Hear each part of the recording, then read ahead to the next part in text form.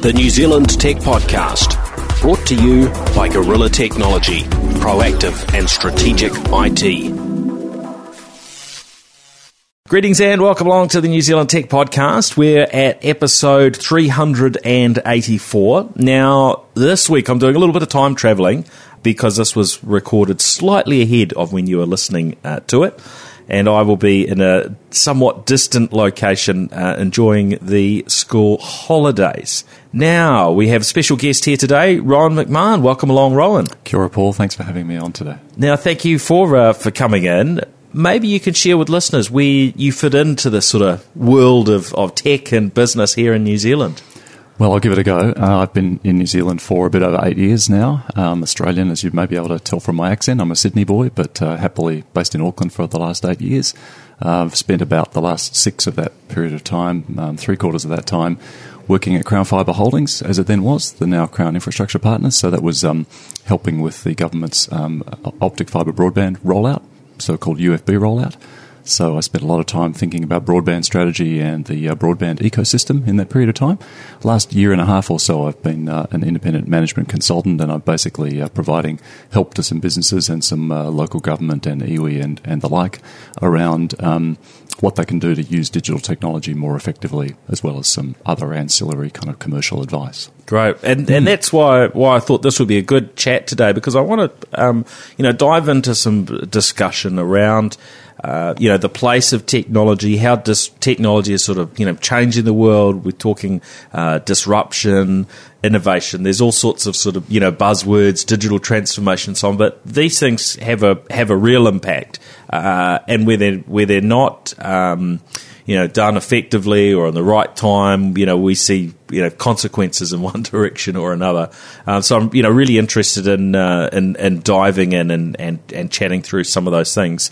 And I'm sure from your work you'll have some insights that are going to help with that. So first up, looking at disruption. This is an area.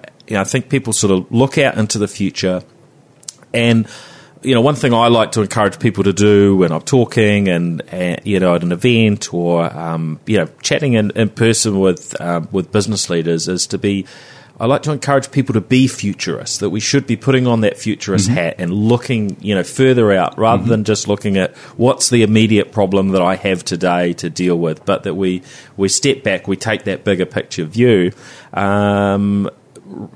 So that we can get the best outcomes of these things. And look, there's been a lot of talk around artificial intelligence and, how we could be ruled by AIs in the future, where jobs might be displaced by, technological disruption, by artificial intelligence.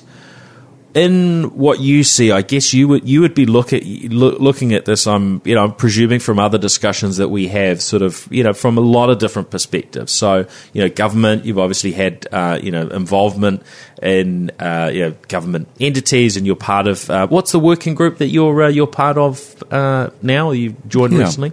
So there's a new ministerial advisory group been set up to advise Minister Claire Curran on the digital economy and digital inclusion.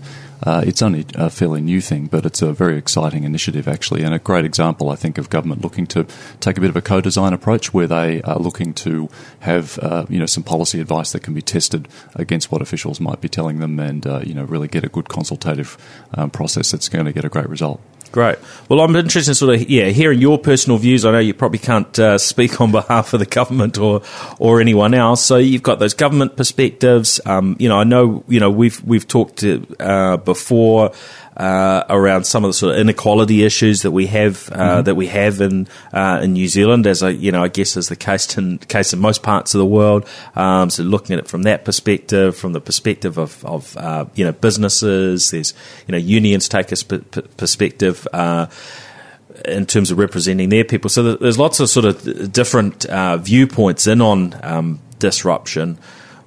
what are the areas that you think about in regards to disruption? What are the things that sort of stand out for you from those different perspectives? Yeah, well, I think the first one would be to look at where businesses are up to, because it is businesses that provide jobs, and it's jobs that keep us all employed and put food on the table. And one of my favourite quotes, which I'm sure you've heard many times, is William Gibson said, "The future is already here; it's just unevenly distributed," and that's true in virtually every aspect of the economy and society.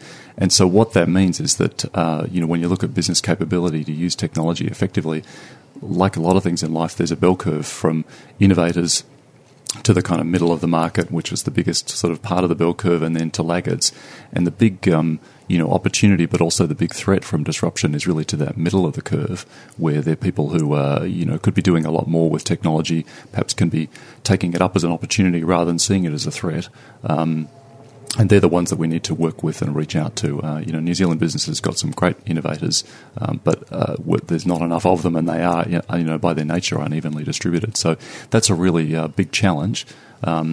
And, the advisory group, while, as you pointed out, it's just my personal view, so it's not trying to represent the advisory group or the government, but, I do think New Zealand has got a big productivity opportunity, but also a big productivity and employment threat from the big disruptors, the big over-the-top operators that are coming to New Zealand all the time, and it's up to us to sort of help businesses grapple with that challenge.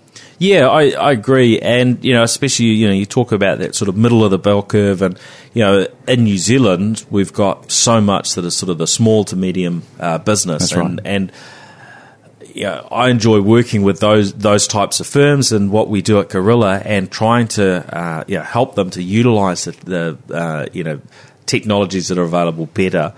But it's a real challenge, especially when we have so many smaller businesses, in terms of often business owners, when you're dealing with a smaller entity, are really, really stretched. So it can be hard to get that time to sort of get out of the business, to step back, take that sort of bigger picture view, sharpen the axe type of stuff. Yeah, that's right. And small businesses are, typically time poor, and they're typically they can be folk who've been in business for a while, so they may think that their current model of working has worked so far, and they may therefore make the mistake of thinking that will mean it keeps working indefinitely into the future, and that is a mistake.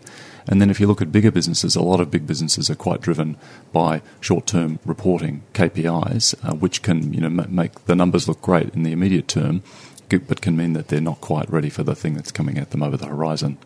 Yeah, that aspect is certainly something that we talk about on the New Zealand Tech Podcast from time to time. The challenge of the way in which particularly CEOs and senior leadership and so on are rewarded based on very short term metrics that may be encouraging them to actually lead an organisation sometimes in quite the wrong direction, because those big strategic players can have a negative short-term impact, but they can lead to ensuring an organisation, a company is still around long-term, right? Yeah, and I mean, because of my background with the broadband rollout, maybe I see too many things through the lens of what fibre can bring to New Zealand, but it is an amazing future-proof transformational technology which will be with us for many decades to come. It's going to position us at an infrastructure level to be in the top few in the world, but all of that means very little unless we actually pick it up and use it. So the question really for businesses these days is less and less about what infrastructure you have available to you, certainly at a pipes level, maybe more so at a hardware level, but much more so at the question is, am I using technology effectively?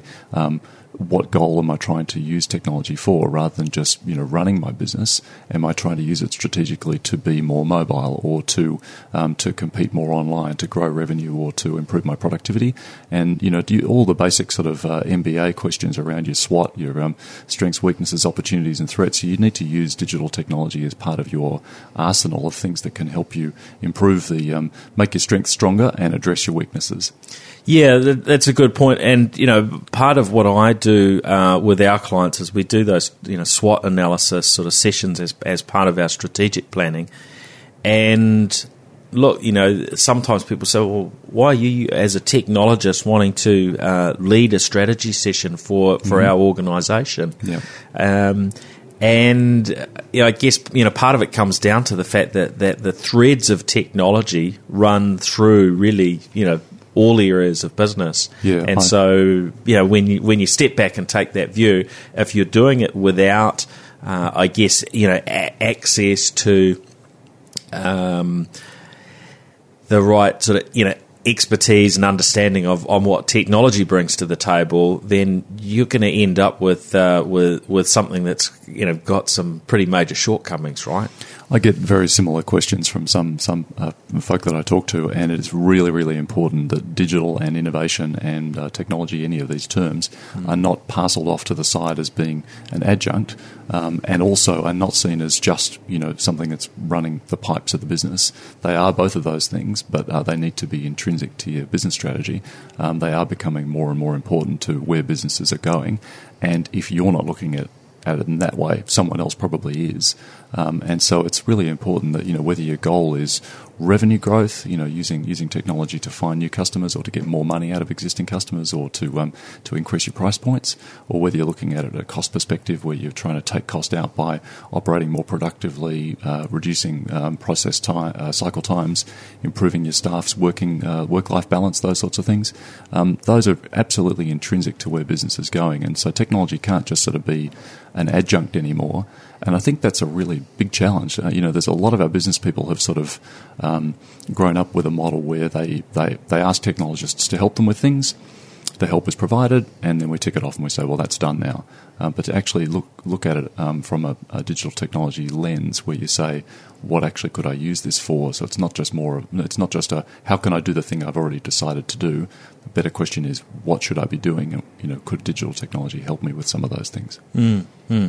And the perspectives that come from those that are involved in, I guess, what is often the leading edge of business, startups, and those that are really close to innovation, compared to some people who are still sort of sitting back and running the business in a very traditional way. And we see variations on that in New Zealand, but I'm trying to think. There was one I came across very recently where everything was still sort of paper based, accounting, sort of the whole lot. And you can imagine someone that's operating that way is either super smart and has worked out that they can do things amazingly without technology, or is maybe sort of quite disconnected from what the potential is of technology. Yeah, and I think you've got to look at it from a sectoral perspective as well. I mean, some of our most the sectors that have the biggest opportunities or the biggest challenges are exactly the ones that we could talk about. So tourism is a great example. We have a lot of jobs in tourism. We have record numbers of tourists coming to visit New Zealand, and even in the domestic market, there's a lot of tourists going around this beautiful country. But tourism is a fairly low productivity sector, and a lot of those jobs are low value jobs. So, it's interesting to sort of work out, well, what are the opportunities to, as I say, either to improve the productivity or to increase the revenue line, or both. And of course, you can use technology also to decentralise. Some of our biggest, we were just talking before about Tongariro, for example. That's an example of a site that is popular because it's so wonderful, but we are putting a lot of eggs in a few specific tourism baskets, like Tongariro, Queenstown's another one, Rotorua, and there are other places in New Zealand that are almost as beautiful or just as beautiful and lovely to visit, but don't have the benefit of that tourism economy. If we could use technology to help show off some of those places and attract more tourists, more Airbnb, more TripAdvisor, those sorts of things, we would start to spread that load a little bit more evenly, and that would be really good from an economic perspective. Yeah, I think that's a good point, and you certainly look around the country, and there are some parts which justifiably so have a huge economy based off tourism, but there are other areas that are very poor, and you wonder, in comparison, you wonder, how could we utilize technology and innovative thinking to maybe give them a boost, and the tourism sector could be a really good one. Mm-hmm. Yeah, the basic website, the the ability to reach out to people so that they are going to find you. When they're looking for New Zealand sites, they're going to find their way to Waitomo Coves and Hobbiton and so on without too much help. But, are they going to find their way to East Cape or, the far reaches of Northland and so on? And some of these regions are where there is economic deprivation. There is a workforce available that can work in tourism and, could really benefit from that extra business. Yeah, and it's fair to say that there are some areas of the tourism sector that really struggle to utilise technology, and I think often it comes down to an education thing. Sometimes it's probably what you mentioned earlier in terms of they've got a particular knowledge of how they've already done, how they've always done something, and don't realise the new opportunities that technology provides. One I talked about, I think on the show last year after coming back from the Cook Islands, was just Googling for resorts and accommodation and so on, and realising that there were maybe one or two resorts that had done a really good job of making sure that they were going to get found and they were in the right place. But when you looked at it through the lens of, if you stood back and worked out, and you can get this, I guess, through a platform like TripAdvisor, where it gives you a bit of a ranking on the popularity and quality of resorts and so on. But the results that you'll see on TripAdvisor versus what you'll find on Google are very, very different. So you would expect the best properties, for instance, almost if you do a search for resorts and Rarotonga, for instance, that Google should give you something that's reasonably in view, but of course it's not, and that comes down to how well the properties take advantage of technology. And so someone that's really good might be 5 places down, or they might not even be on the front page at all, if they haven't taken advantage of technology in the right ways. Yeah, I guess I've thought more about the oft reported statistic that only half of New Zealand's businesses have a website. So I'm quite confident that a lot of those businesses that aren't connected or aren't on the web are tourist businesses, and they're literally the phone's not ringing, the emails aren't coming in, and they don't know why. They just think it's a quiet month. But in fact, the market is booming. You do have to reach out to people and make yourself known. It's a front door for your business. It's not the only thing that's important to your business, but it is a front door for your business. And if you have capacity available, another aspect for tourism is time of year. There's a boom in the summer months. School holidays are busy, but what can you do with shoulder seasons? What can you do with pricing? What can you do with some partners? So it's been interesting, for example, that Air New Zealand is supporting both the Hawke's Bay Marathon and the Queenstown Marathon. Both of those are at shoulder season times of the year. So the objective is to bring in more, to bring extra capacity into those regions at a time when supply of tourism spots is available, and just stretch out that season and increase utilisation. So clever thinking. And, technology can help us with that as well in terms of the data, so we can look at those data trends and then, make calls on what things to do. Are there any areas that you're concerned about for New Zealand from a disruption perspective that have sort of got you thinking and worrying around, how do we, make sure we're not negatively impacted by, certain types of disruption? Yeah, well, I suppose inclusion's a really big topic, and whether it's whether you consider it a disruptor or simply a form of human right, we are seeing all the time new services come in from New Zealand, but often from overseas, providers that are offering us things that in the city we quickly take up and take for granted. If we don't have a model where those services are reaching out to the provinces, reaching out to lower socioeconomic groups, then quickly we do end up with a real digital divide, and that would be hugely concerning.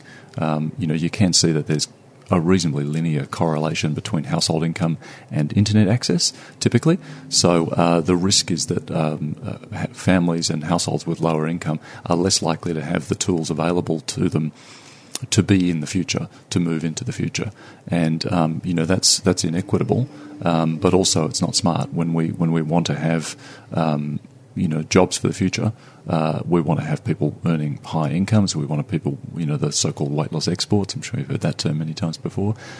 We want to have those sorts of jobs available to our kids, right?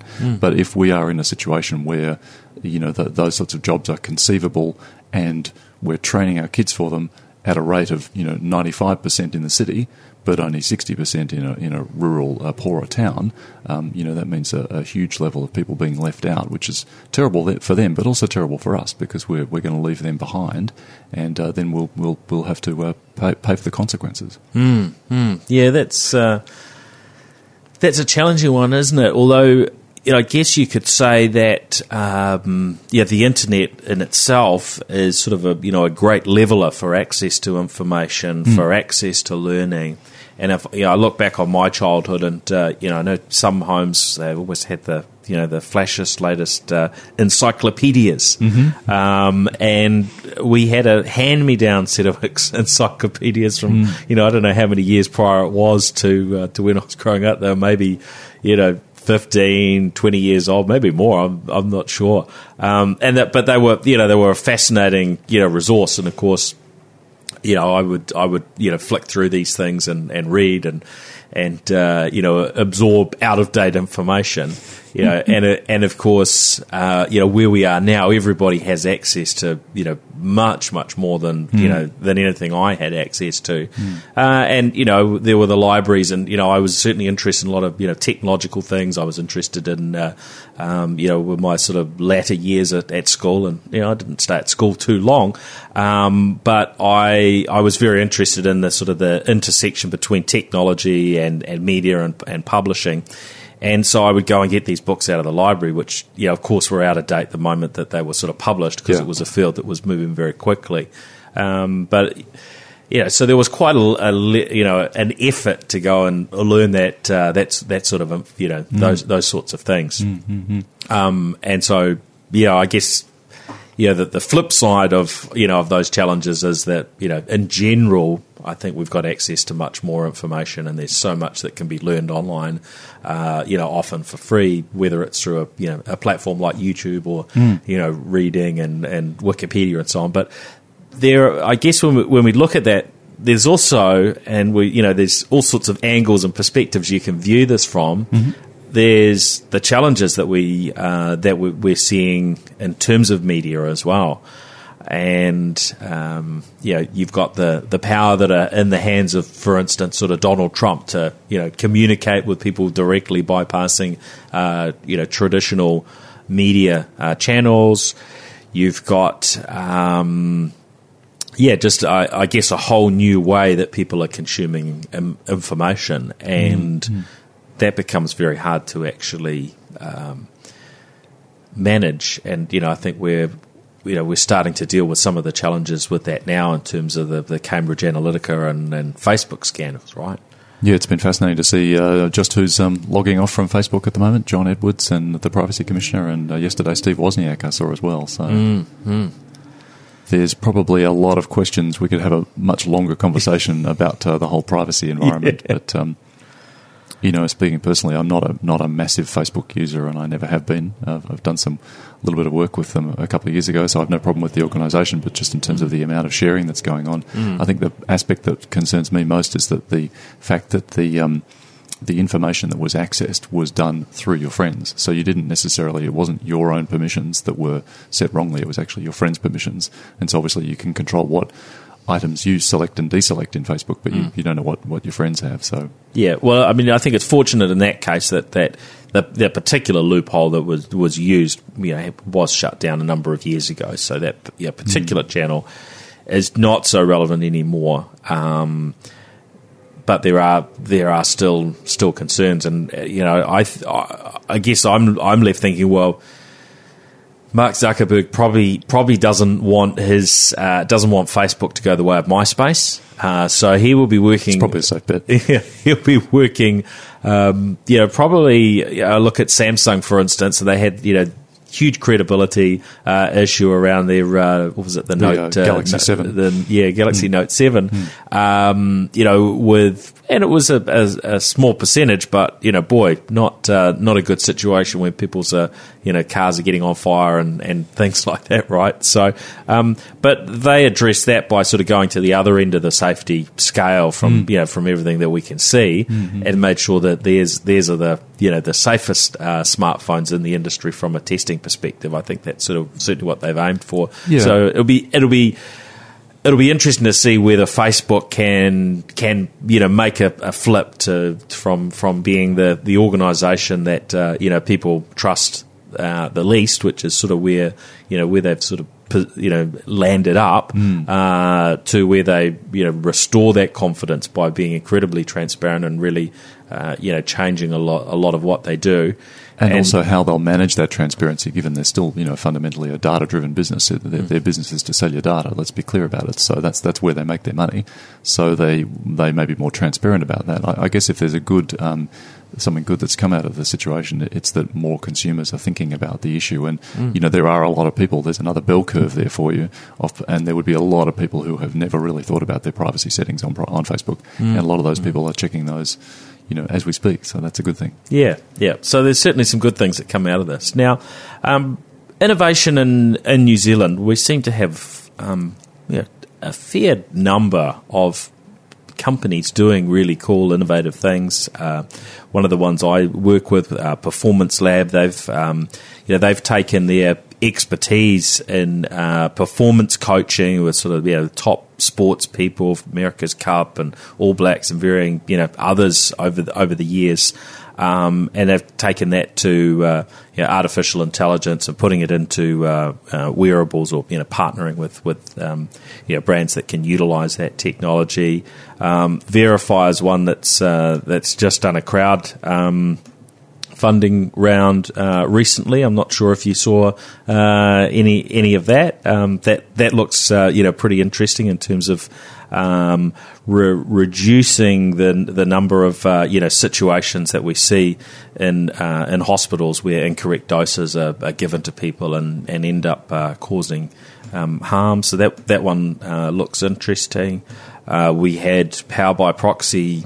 Absolutely. How long ago? Oh, it must be nearly a year ago now that they were acquired by Apple, which has caused actually a really big ripple effect into the whole tech sector, and this move to wireless charging, which of course Samsung have been doing for a number of years, others for a lot longer.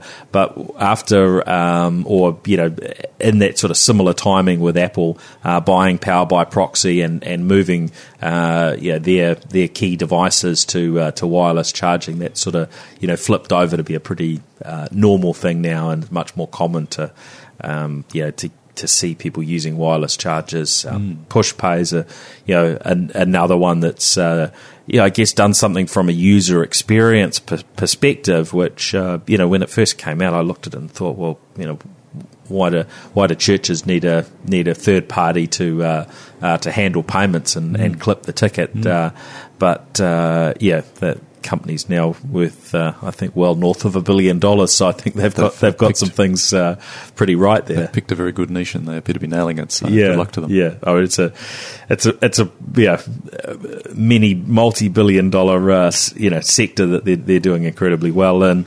Serco, another one with their software there in the corporate travel space, and probably dozens of others. Are there any other particular ones that you've noticed recently that sort of caught your eye that you wanted to throw in there? Well, on Monday earlier this week, I attended the mini conference here in Auckland for World Internet of Things Day. Yes. And that was very, very good. That was organised by the New Zealand IoT Alliance and the Meetup Group for IoT enthusiasts here in Auckland. Yeah. And great little 4-hour conference, and there were two kind of deep dives, one into agriculture and one into transport.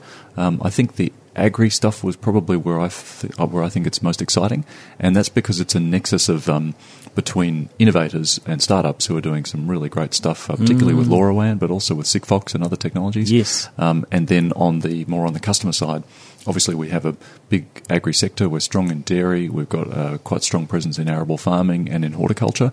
All of those industries are facing some sort of competitive threats, growth challenges, productivity challenges, all the things that big sectors have to grapple with. And IoT is a fabulous way in which some of those problems can be addressed.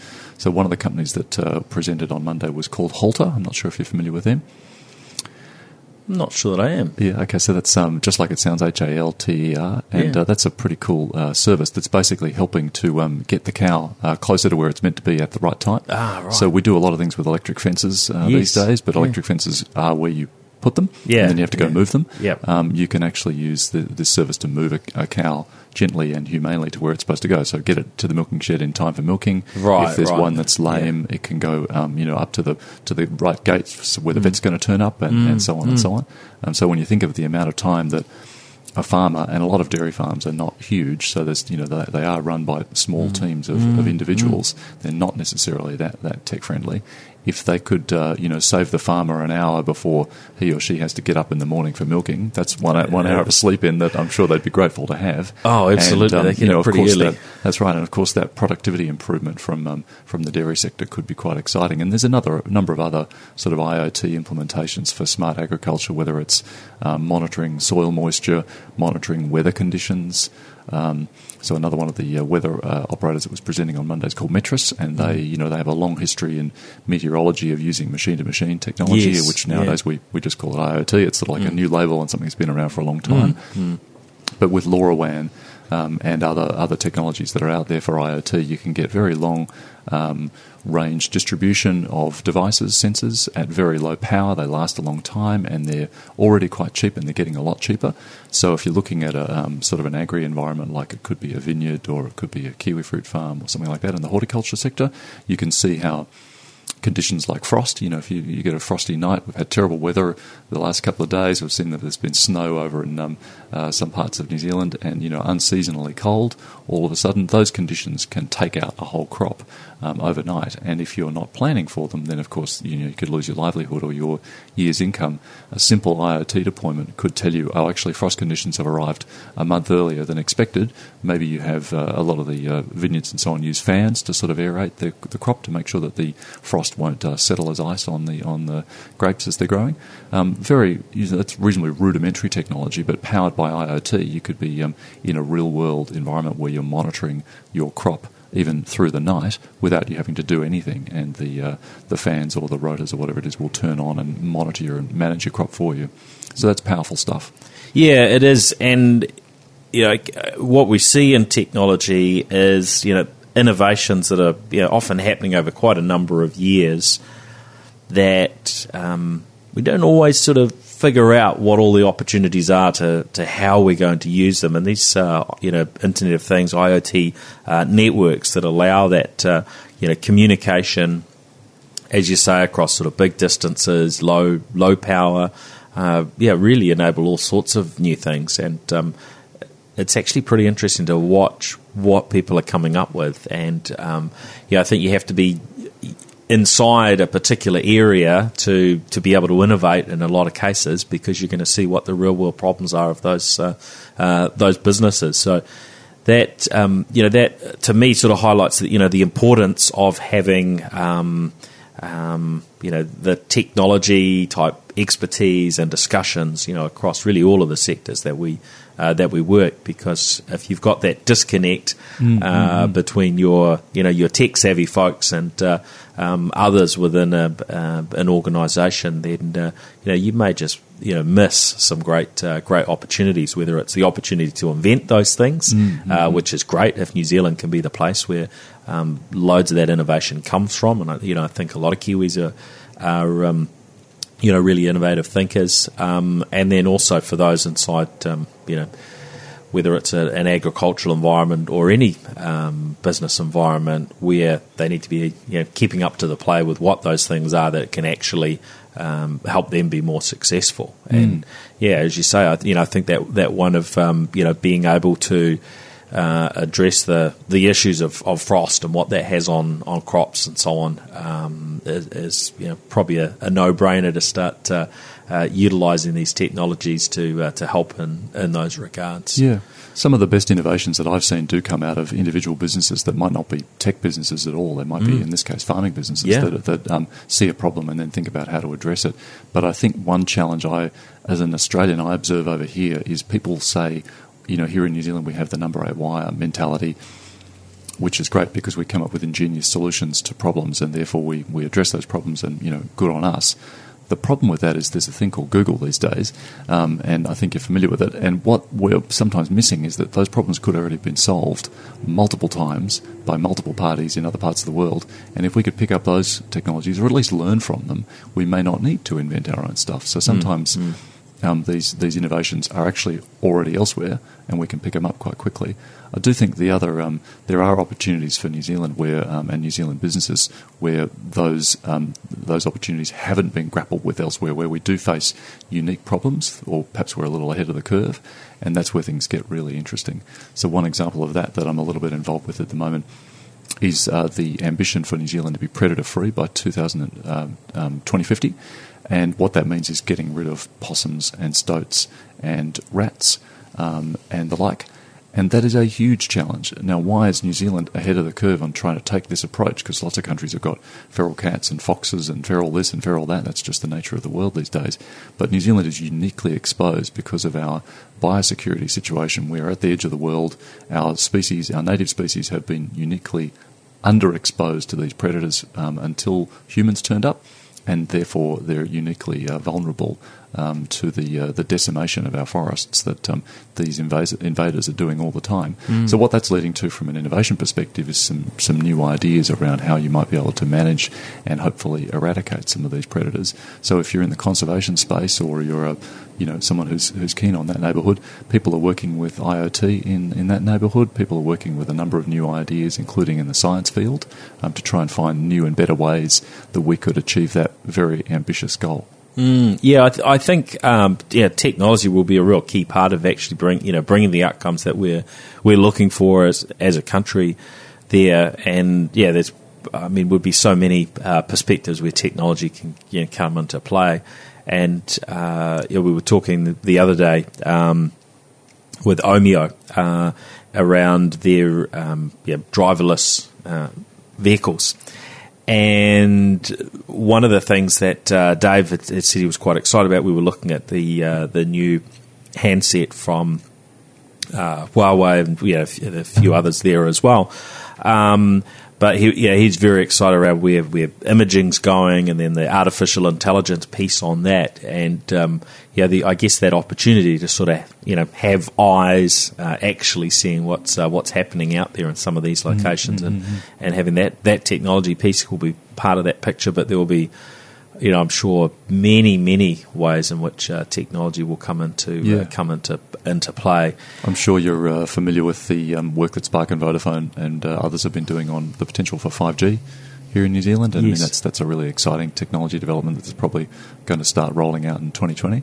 And you are looking there at an ultra low latency environment over the mobile network, as well as over the fibre network, and that will power the likes of the driverless car networks and the smart city networks that we are going to see. But again, only if we plan for them effectively and take those technologies up, rather than assuming that it's Spark and Vodafone's job, or it's Amazon's job, or it's Google's job. Actually, it is up to businesses and governments to sort of work together to say, well, how would we plan an environment where this technology would succeed? Is this something that we think would be helpful in our communities or not? There are choices to be made. Yeah, and then there's the aspect of, when we have great ideas, and I think, as you talked about the sort of number 8, wire approach and so on, like, look, we find and make solutions, is then what do we do with that? So if someone comes up with a great new solution, do they just use it within their own environment? Do they take it and share it with a few other businesses around New Zealand, maybe Australia, or really truly, work out how to leverage that well and take it to the global market? That does seem to be an area that we've had varying success at. I think, we've got some good examples of, New Zealand businesses that have gone out globally, and, we see varying sort of, results with how that, how that happens. Icebreaker, recently sort of sold. You've got Xero that have been incredibly successful, in a number of markets, and lots and lots of others. But getting all of those pieces right to be able to take that innovation and then commercialise it and market it and sell it globally, that's a challenge. Yeah, and I mean, I come back to the productivity piece. New Zealand has a kind of a varying story across different sectors on productivity, but on the whole, it's not really that rosy a picture. We're significantly below Australia on productivity, for example. So whether you're using fibre or you're using 4G and 5G, regardless of the applications you're in, there are opportunities for you to do things more effectively. And I think a productivity viewpoint on any business is just imperative. Oh yeah, I agree. And look, yeah, we're enabled by that infrastructure of fibre and better broadband than. Or dramatically better than what we had just a few years ago.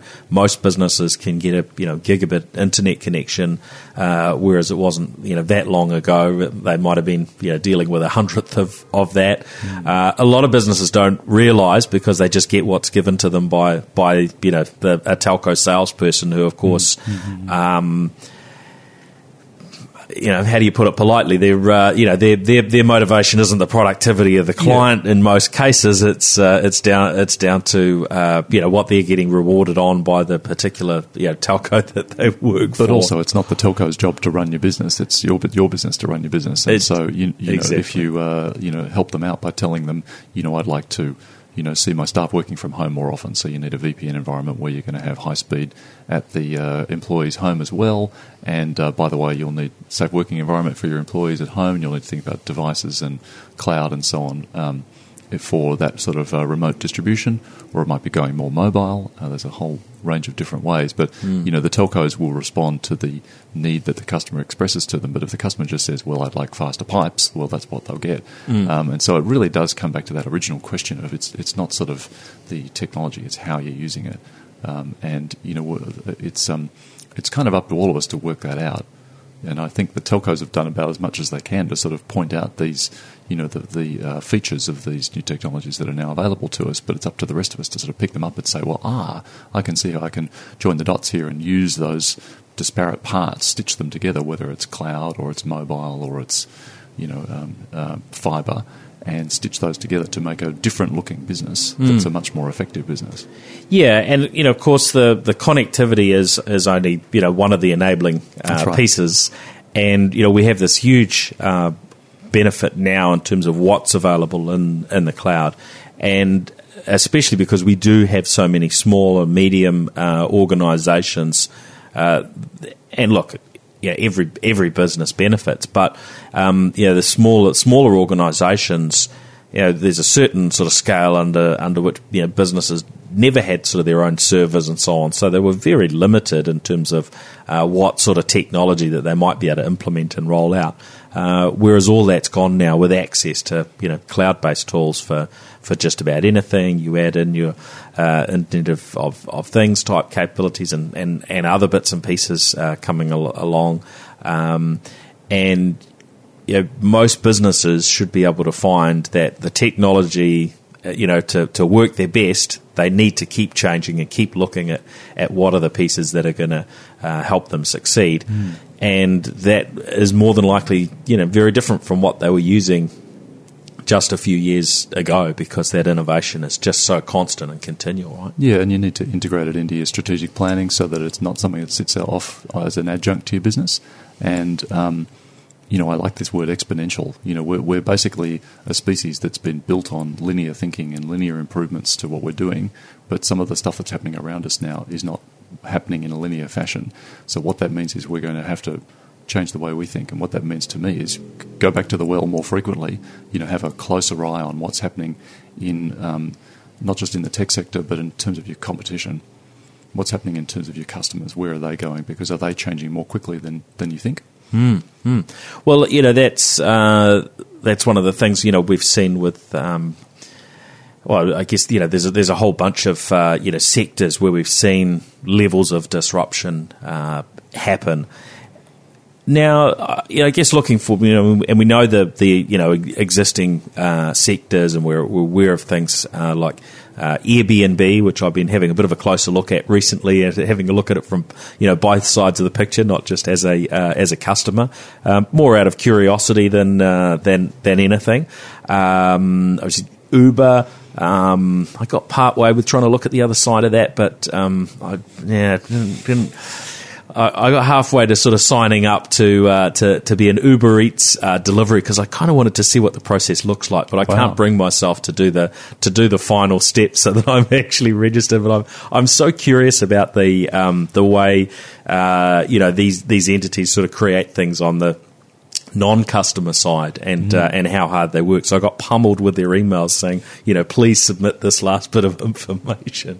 We've got the distribution of content, video and TV, where Sky and New Zealand are been under heavy threat for a long time, and that's getting closer and closer to really disrupting them. So there's lots of these things, going on. What are the areas that you've particularly been, finding interesting, or where you see that as a country that we should be focusing into? Well, one we haven't talked about so far much is sustainability. I think that's a really interesting developing area. So New Zealand is thinking about a zero carbon bill, a model where we reduce our net carbon emissions to zero. That's a huge gulf to breach. We have currently about 70 million tonnes net emissions per annum, and our current trading scheme doesn't cover the agriculture sector, which is about half of New Zealand's total emissions. And if you put that in the context of the Paris agreements, which kick in 2030, it might seem like a long way away, but actually that's a huge potential cost to the economy, which is coming. And the scale of that cost is estimated to be between $14 and $36 billion. So it's a big hit that's coming, and it won't be a hit that's borne by the government. It'll be something that will be borne by big businesses and small businesses, which will pass that on to consumers. So the more we can do to sort of prepare for a carbon-priced environment where we are pricing in that externality of our pollution, the better. And that will take us towards some new pricing decisions. It'll take us towards new technology innovations. It'll take us towards more renewables, more solar and so on, and more distributed use of energy and generation of energy. And I think it's a really fascinating sort of challenge, but one that which we really have to live up to. We're very exposed to climate change here, and we might as well be part of the solution, because we are a damn sure part of the problem, and we can't sort of say, well, we only represent whatever it is, 0.1% of the globe's emissions, so therefore we can wait. We can't wait any longer. And in fact, the storm disruptions and the unseasonably hot summer we've just had and so on, they just give you more and more indications that we may as well get on with this. A zero carbon framework would be very challenging to implement, but it'll take a long time to implement. And I see that as being another threshold where, at a technology level, at an innovation level, we should be being part of the solution. And a lot of companies, a lot of innovators are doing just that. So that's a really exciting space, and something that I'm learning about all the time and keen to participate in. So anything that you've seen, in particular in that area that has stood out to you? Well, one thing I'm looking at a little bit at the moment is recycling and plastics. There's a lot of we have reasonably open pricing and or low pricing and open availability of landfill here in New Zealand, and that's probably driven us to be a bit lax about some of our recycling. I think as you get towards more of a circular economy type approach, where we start to understand what comes in the door also goes out the door as waste, and we start to think about how that waste could be repurposed or reused. And so waste can be fuel, waste can be turned into other products.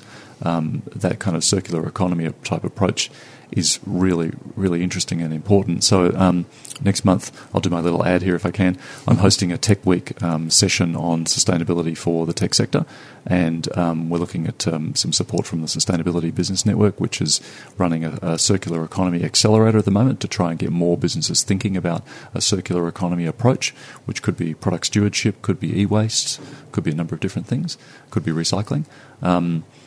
And we're looking to involve some of the telcos in that, because telcos are both big emitters of carbon. They're big enablers of emissions. They also are doing some quite cool things to reduce their emissions footprints, and they have opportunities to go even further.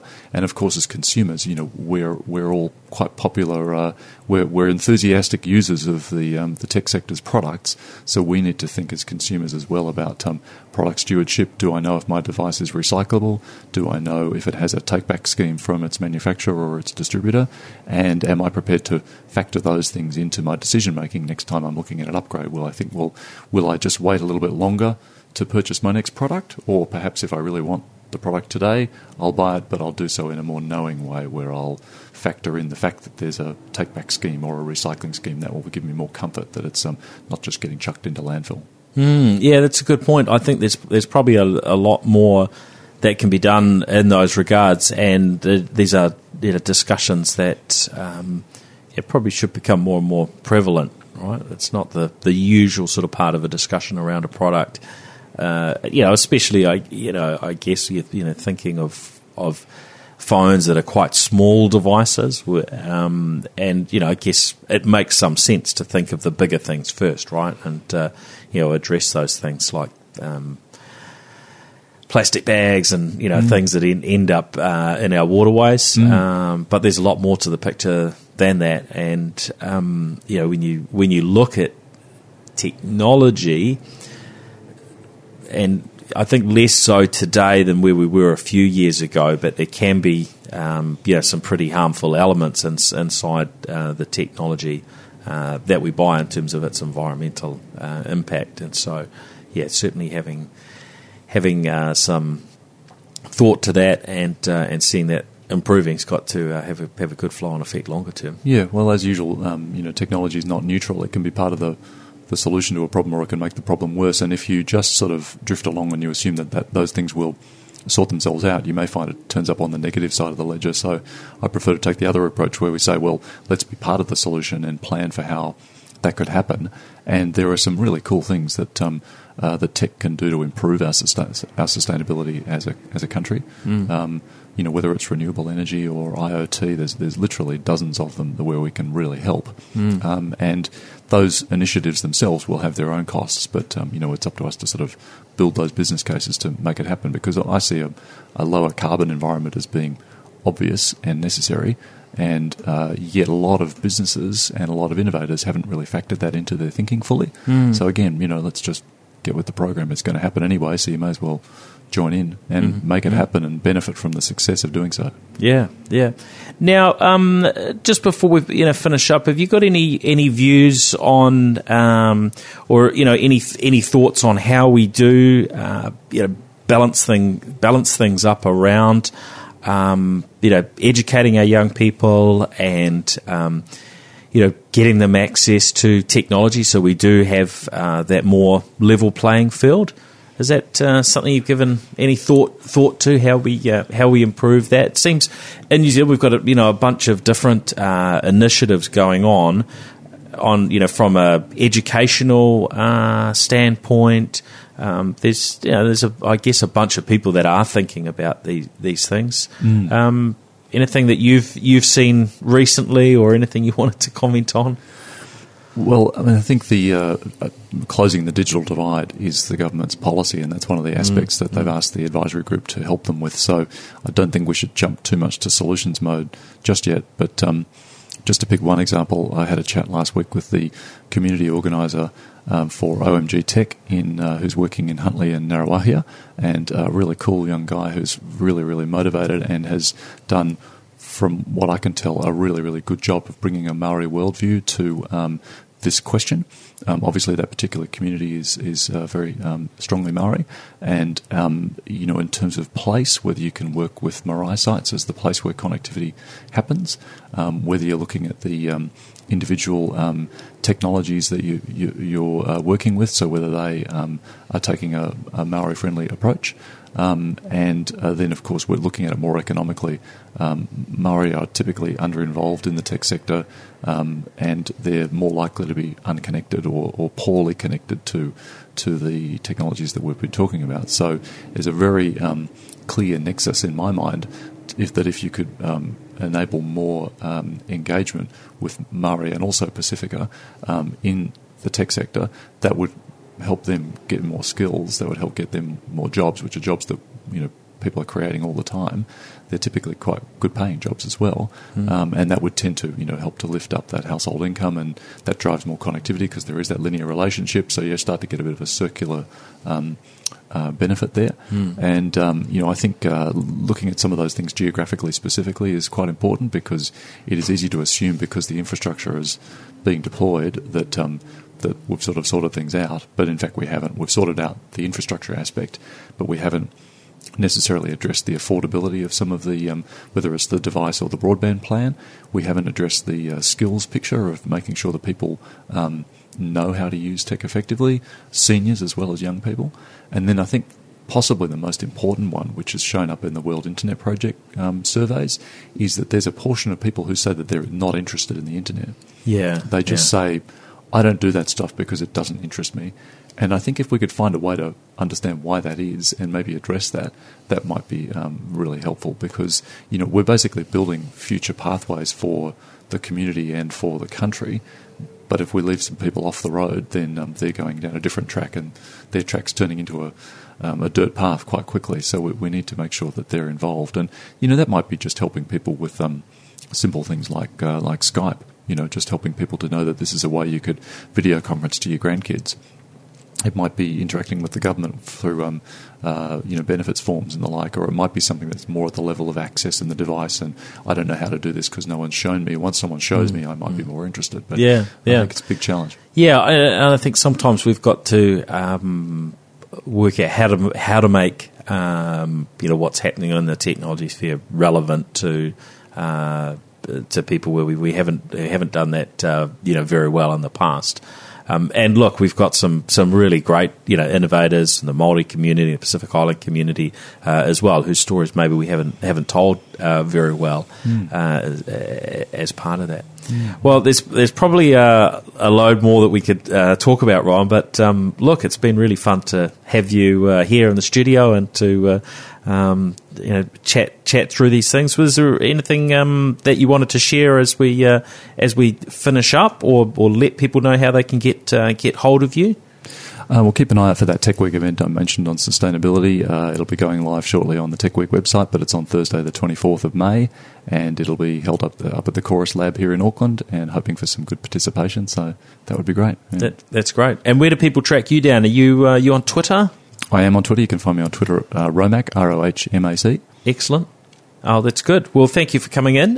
Thanks, everybody, for listening in to the New Zealand Tech Podcast this week. We'll be back with a normal sort of weekly and a bit more, newsy type show next week. But I hope you've really enjoyed the discussion today. If you want to get in touch with me, then you can do that through my website, paulspain.com. And if you're interested in Gorilla's help and helping your business succeed through the use of technology, then feel free to visit gorillatechnology.com. All right, catch you next week. Thanks, everyone. Bye. The New Zealand Tech Podcast, brought to you by Gorilla Technology, proactive and strategic IT.